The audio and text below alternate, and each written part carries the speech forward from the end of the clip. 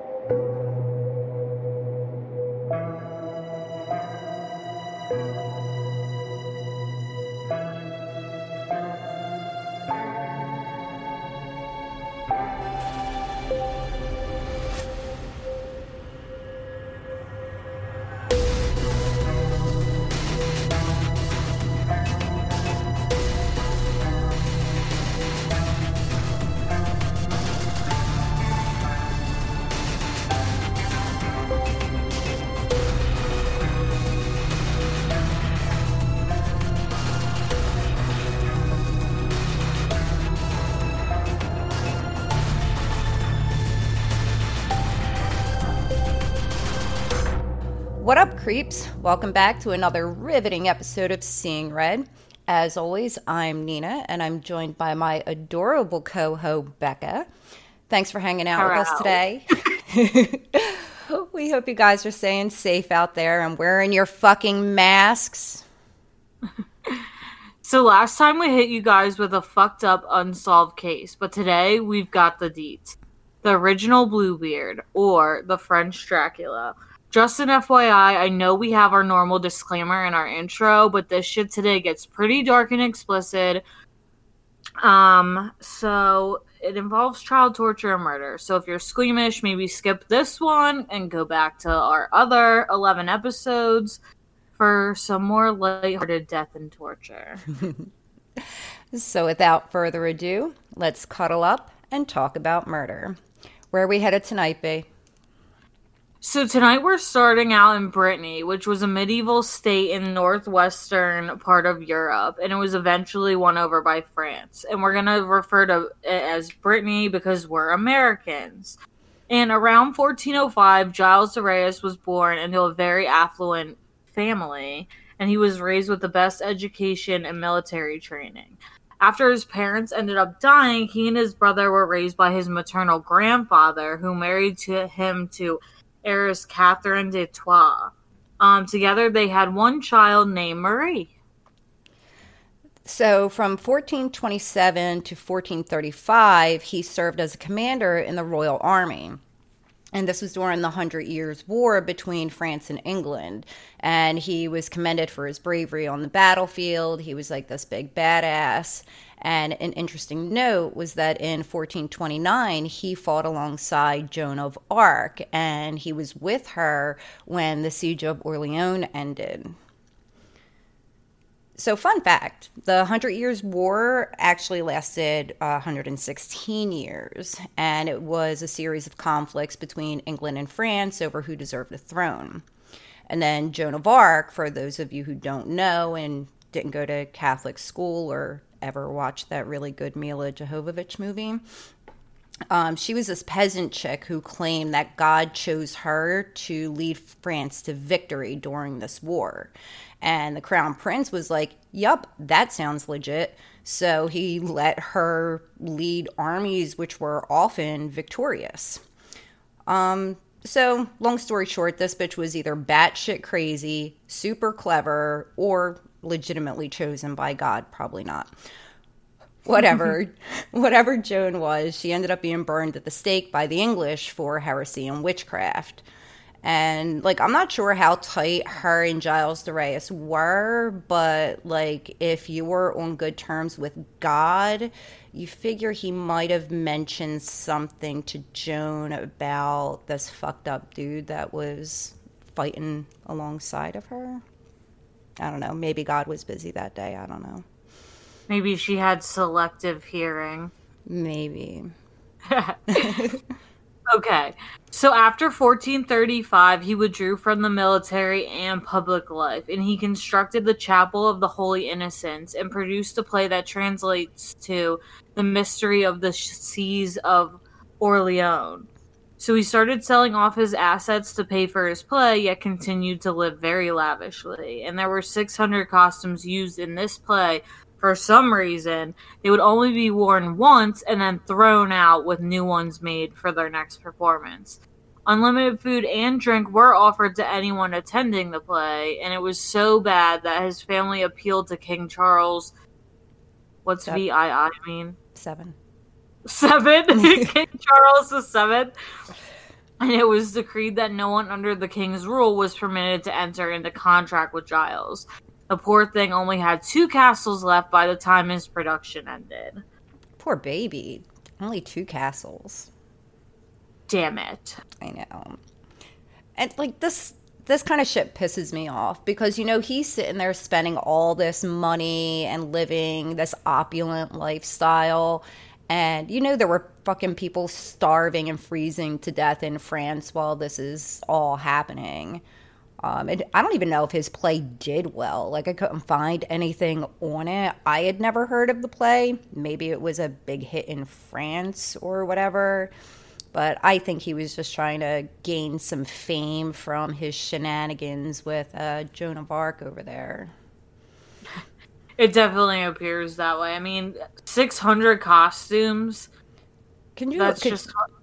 I can't imagine that. 600 costumes being worn and then tossed away, not even like donated. I don't know if they had donations back then, but I'm sure there were some people who could use some frocks. But you're just like, yeet it and make a new one. And I wonder how much they paid the people that had to sit there and sew all of these. Like, were they just paying for, like, the dress? Were they servants and they did that shit for free? Because I would fucking riot. Seriously. If they got paid, I'm sure it was a pittance. Yeah. So, you know, when you fail as a playwright, the most natural, next step in your life is to, delve into the occult, obviously. So then in 1439, Giles sent out a priest named Eustache Blanchet, sorry for my French, to find people who knew of alchemy and demon summoning. Blanchet found a cleric named Francois Brutality who had magical books and agreed to help Giles in summoning this demon named Baron to acquire riches. But shockingly, after 3 attempts, Baron doesn't show. And Brutality tells Giles that the Baron was unhappy with his worldly offerings and demands child parts instead. Why didn't you say that in the first place? So Giles provides these parts for the next invocation, but I guess the Baron was busy maybe playing chess with God that day because he ended up not showing up. Child parts. Yeah, it was very vague. Like, that could be, like, maybe some toenail clippings or, like, an eyeball. I don't know, what demons were into back then. Well, a lot of people think that, like, with demons and everything, that, like, the child parts, because they're, like, virgin and they're, like, innocent, that's, like, they feed off of that shit. So I'm sure any parts of a small child are going to do at this point. It's some random finger. So killing kids was nothing new to Giles at this point, and he claims that he had been killing or ordering the killing of children since 1432.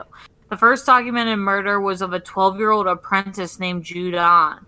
So Giles' cousins asked him to use the boy to send a message, and when the boy did not return, it was assumed that he was carried off somewhere by thieves. So we're assuming from what we know from history that this is before his military career actually ended, I'm assuming.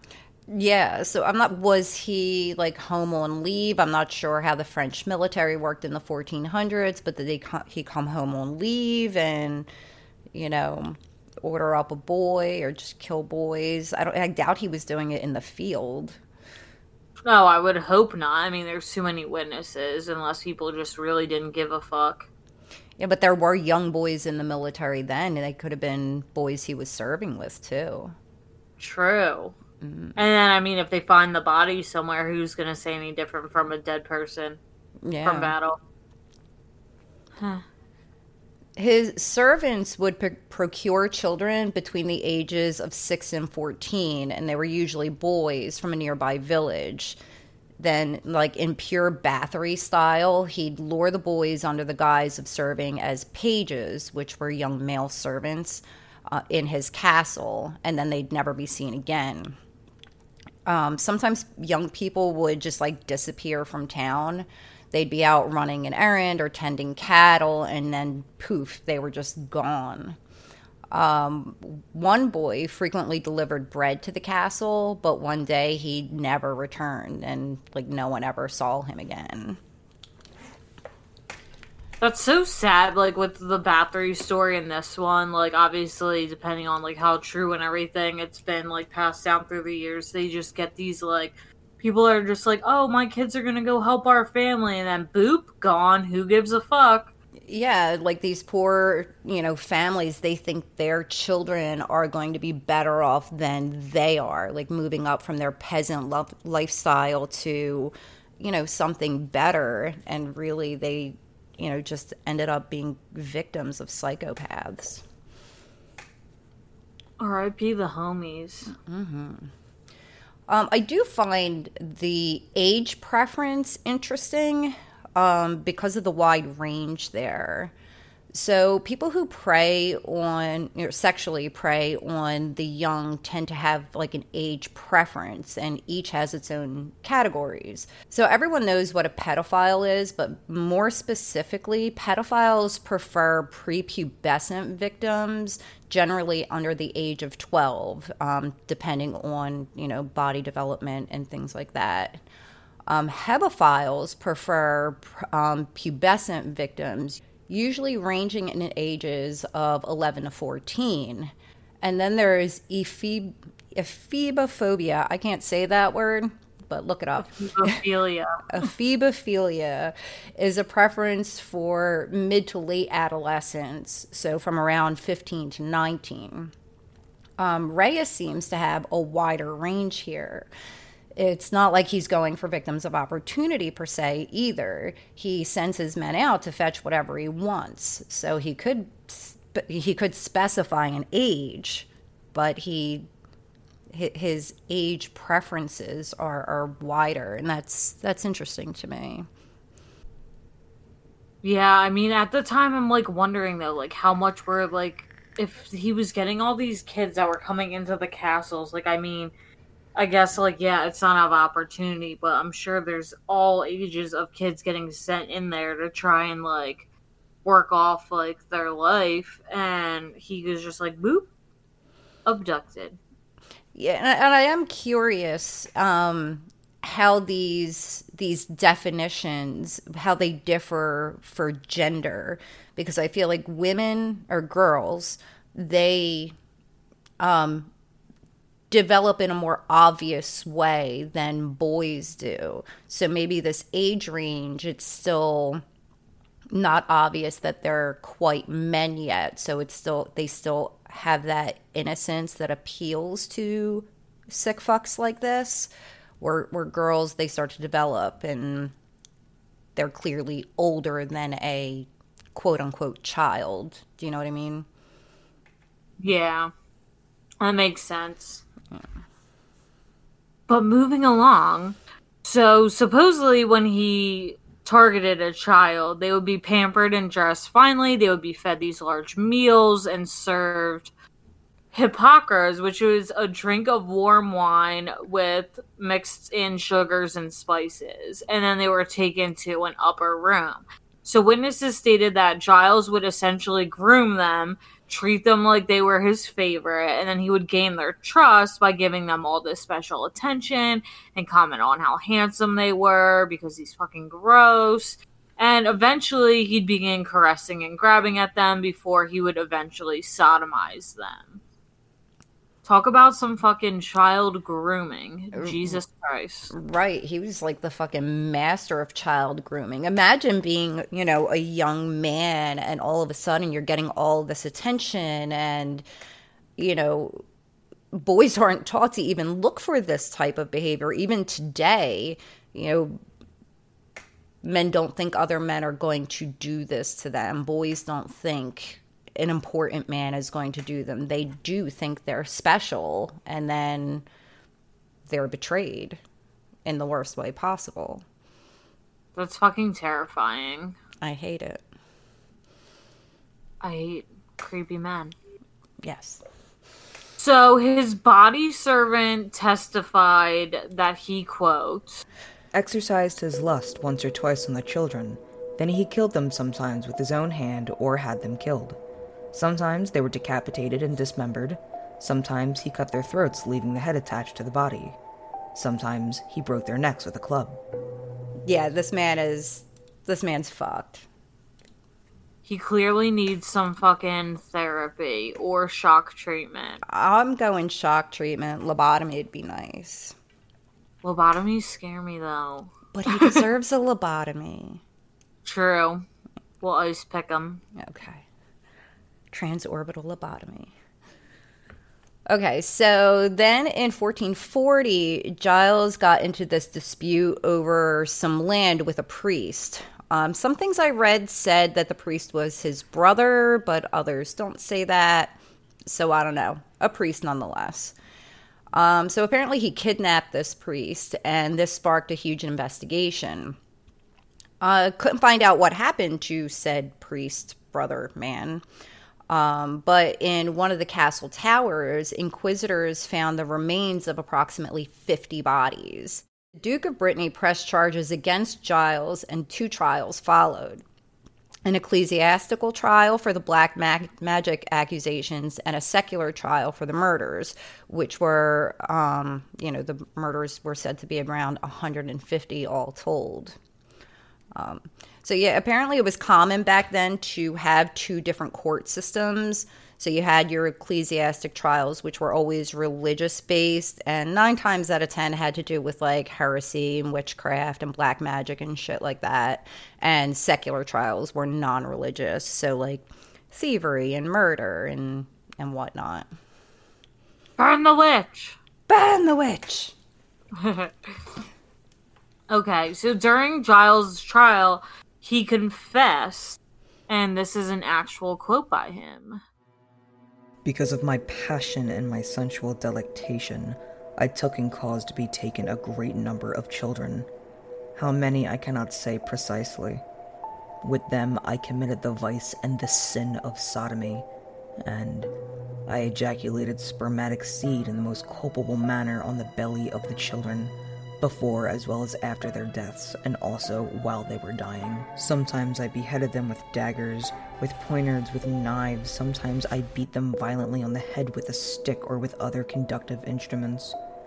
Sometimes I suspended them in my room from a pole or by a hook and cords and strangled them, and when they were languishing, I committed on them sodomitic vice.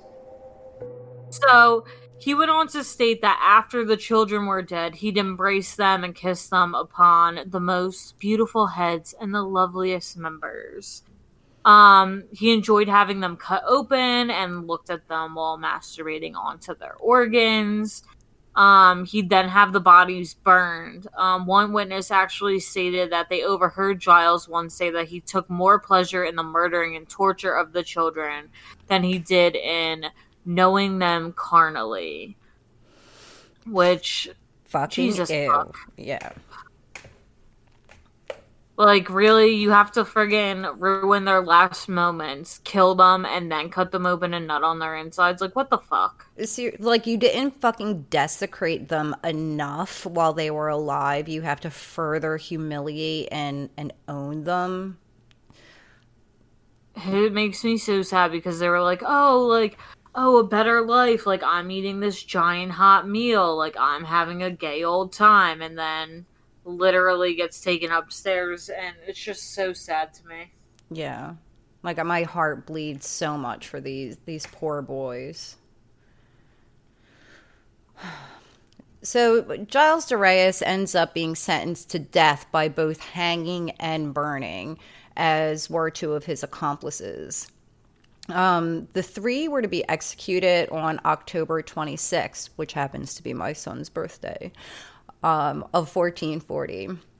Rais requested to die first. It said that he faced the gathering crowd with with contrite piety, preaching about salvation and all this other bullshit. his last words were, quote, "There is no sin, no matter how great, that God cannot pardon." He requested that his body not be burned fully because Christian doctrine states that the body must be whole and buried to be resurrected after Jesus' second coming. And for some fucked up reason, this piece of shit was granted that request because money or whatever, I guess. He ends up being hanged at 11 a.m., but removed before the fire consumed him and carried off by, quote, 4 ladies of high rank for burial. His accomplices, however, were hanged and burned to ash because fuck their poor asses. Like, how are you going to give him this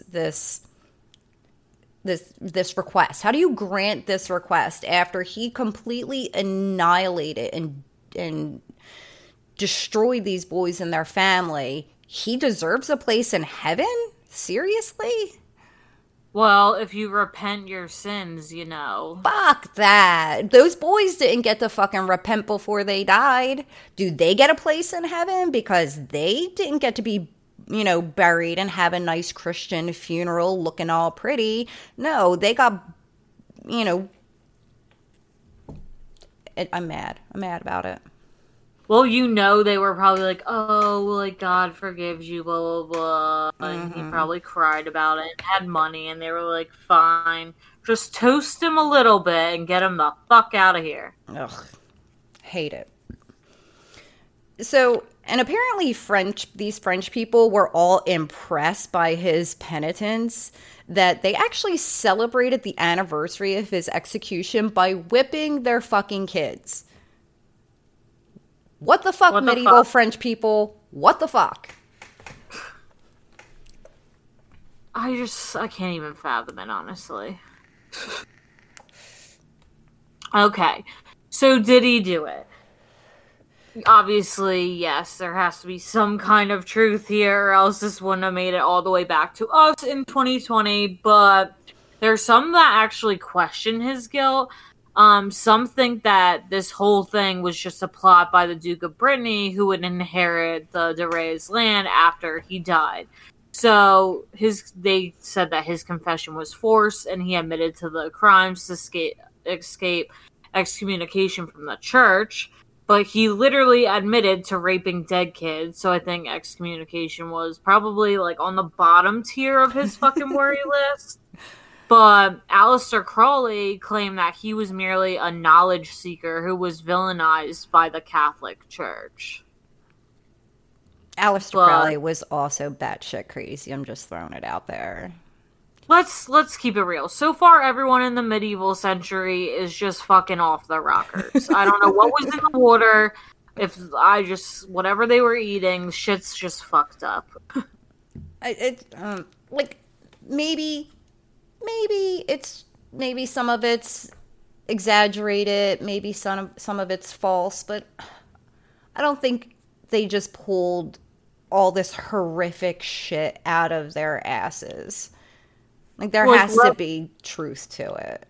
You have to think about it. Like, if you relate it to now, like, these people have power. Obviously, we, like, already did Elizabeth Bathory, but, we'll probably do more cases from this time period.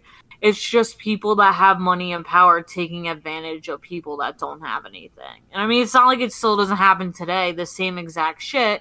They just have the money to fucking cover it up instead of getting in trouble for it. Yeah, and I am going to commend them for the punishment of people like de Rais and Bathory, but it took so long to get to that point. Like, all of these poor people were dying for so long. We have 140 counts of murder here. Like, how long does it take you to figure that shit out? And it wasn't until some dispute over land that they even investigated it. They weren't even investigating the murders. They just happened to trip over some corpses when they went to his castle. People are always tripping over bodies around here. I hate it for them. I'm saying. So, okay.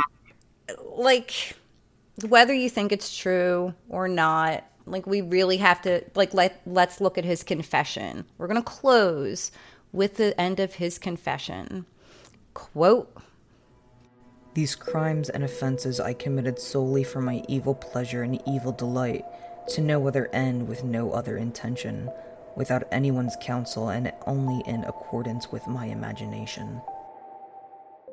So that's the fucked up story of Giles de Rais, and we hope you guys enjoyed it. Please join us next time as we talk about the Bulber Petrillo insurance fraud group. And as always, thank you for listening, and be sure to follow us on Instagram, Facebook, and Twitter for extra content, episode announcements, and more. A special thank you to Zip Scribs for our gorgeous cover art. Make sure you hop over to his Instagram and show him some love. Extra special thanks to him for the voiceovers in this episode. Shout out to B. Almond for our kick-ass musical score, and to Stephen Sweeney, our patient and talented editor. That's it for tonight. Until next time, remember to keep it creepy. End quote.